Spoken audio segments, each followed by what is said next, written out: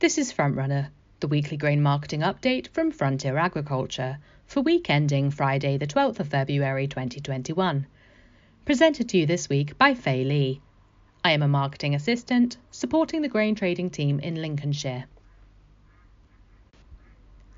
Let's start with wheat.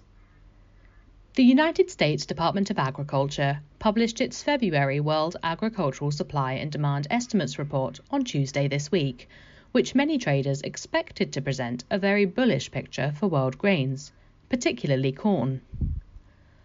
Last week's record US corn sales to China, coupled with adverse South American weather over the past month, has impacted on corn production prospects for Argentina and Brazil, which has encouraged further buying. Prior to the publication of the World Agricultural Supply and Demand Estimates report, these circumstances had taken US Chicago Board of Trade corn futures to new contract highs, the highest for 7.5 years. However, the USDA presented data which failed to meet the bullish trader expectations and triggered a spell of notable long liquidation in corn and wheat futures markets. It is estimated the speculative funds sold 55,000 Chicago Board of Trade corn contracts, representing 15% of their long position and values 10% below their Tuesday high. In the report, the USDA made no cuts to corn production estimates for Brazil or Argentina, despite domestic analysts predicting lower output. The USDA increased South African production estimates by 500,000 tonnes, which took world corn production up 16,000 tonnes on the previous report to a new total of 1.134 billion tonnes. Although traders expected an increase in world consumption figures due to increased demand from China, consumption actually dropped by 2.5 million tonnes to a new total of 1.15 billion tonnes. The report increased China import predictions from 17.5 to 24 million tonnes, but put 4.5 million tonnes of that into stocks. This raises a puzzling question. Why would China buy an extra 6.5 million tonnes of imported corn at a 7.5-year market high simply to store it? Meanwhile, trade estimates for world stocks were as low as 270 million tonnes, but the USDA increased world stocks by 2.7 million tonnes to 286.53 million tonnes. The USDA wheat balance sheet was largely ignored in the report. Consumption increased by 10 million tonnes, which left stocks 9 million tonnes lower at 304.22 million tonnes, but this was shared across China and India and not deemed relevant. As mentioned earlier, the World Agricultural Supply and Demand Estimates report highlighted increased imports and increased Chinese corn stocks. The USDA sees China holding 196.18 million tonnes, which represents over 68% of total world stocks. It also seems quite odd that China would import 24 million tonnes of corn with prices soaring when the country reportedly has such high stocks. According to the Food and Agriculture Organization of the United Nations, Chinese corn stocks sit at 139 million tonnes. The organisation cut a massive 54 million tonnes from its December estimates last week. EU weekly wheat exports, including adjustments, were a notable 800,000 tonnes last week, which takes the total shipped to 15.8 million tonnes, a pace which is not sustainable to allow sufficient commercial season-end stocks. This week, analyst Strategy Grains increased its 2020 to 2021 EU 27 wheat export estimate to 27.9 million tonnes, and this leaves its end stocks estimates at just 8.3 million tonnes. This represents just 4.5 weeks of wheat supply as of the end of June, which seems an incredibly tight timeline and likely untenable if harvest is late. Strategy Grains takes an interesting look at the 2021 to 2022 season, with a lower exportable surplus estimate than this season at 26.9 million tonnes. Even with production over 10 million tonnes higher at 129.6 million tonnes. With Russian export taxes set to be in play and European wheat freely accessible for the world's major importers, this could present a bullish picture for EU and UK wheat. Now let's turn our attention to what's been happening with barley this week. It's been a much quieter week on the feed barley market across the UK. Values have fallen alongside the sell-off of various other commodities. Lower bids to the East Coast ports in February through to April suggest there is further underlying demand into mainland Europe, but not at the levels we have been used to in the last few weeks.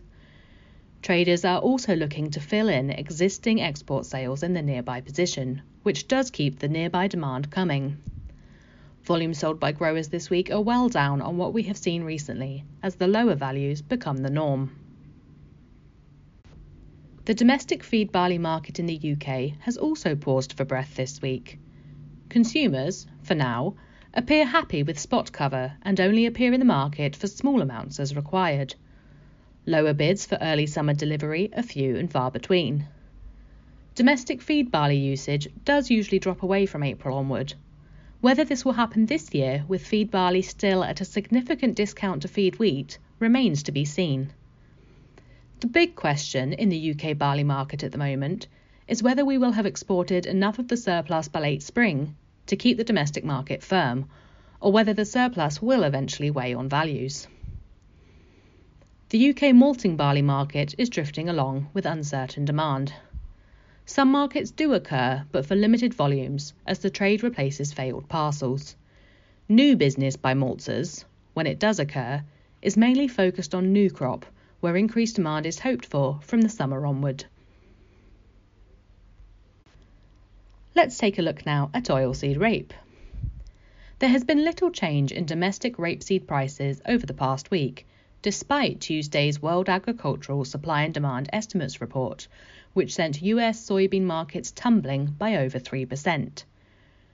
Traders had thought that previous USDA reports had overestimated South American soybean production and US stocks, while underestimating the projections for US bean exports. Tuesday's report was eagerly anticipated to see how these issues would be addressed. In reality, the report was somewhat underwhelming. It left soybean production in Brazil and Argentina unchanged and lowered US ending stocks slightly to 120 million bushels, which is considered to be the absolute minimum to get through to next season and the lowest figure ever for its February report.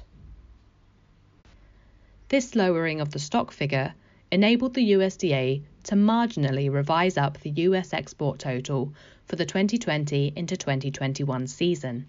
However, US export commitments are currently at 96% of this revised figure, with 7 months of the current campaign left to go.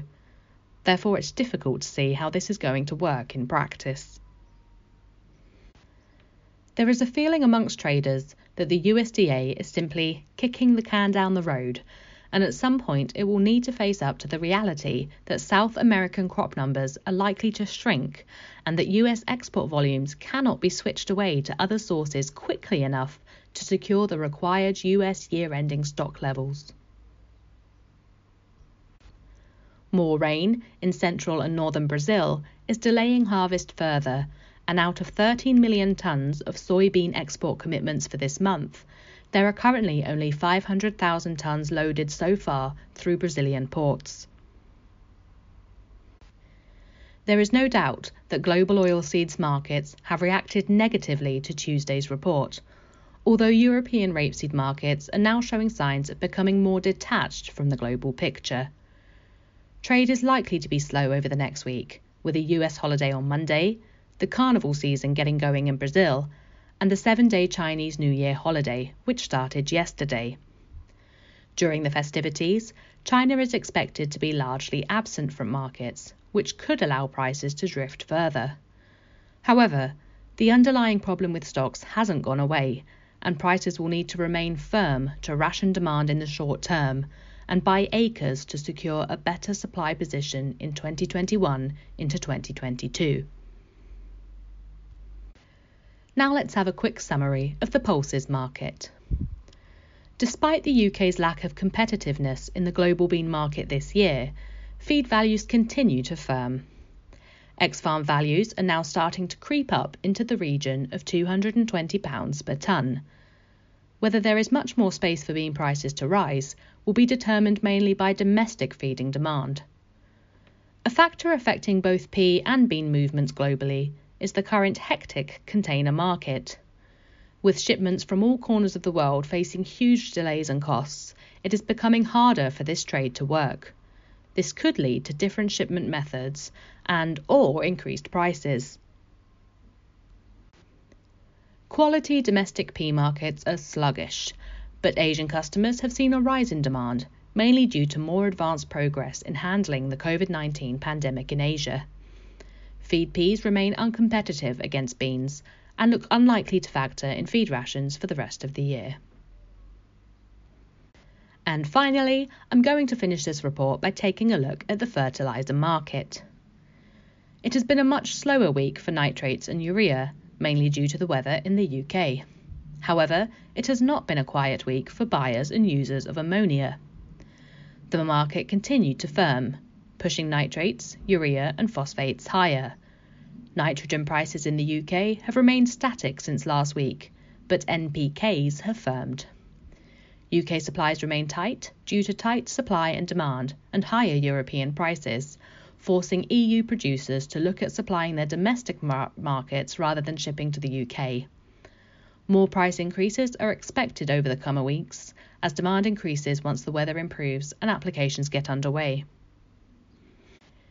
Issues with the supply of DAP and TSP have again caused unprecedented increases this week, with both DAP and TSP values climbing over £30 per tonne. Some suppliers have removed these products from their price lists due to concerns on availability. DAP is a major raw material in the UK, used to make many spring compounds, resulting in new finished blend price rises again this week. We would continue to advise growers to look at their requirements and order as soon as possible. This was Frontrunner for the week ending Friday the 12th of February. If you'd like advice on grain marketing, get in touch with us directly or speak to your local Frontier farm trader. All Frontier customers have access to live market pricing and online grade trading in the MyFarm farm management platform.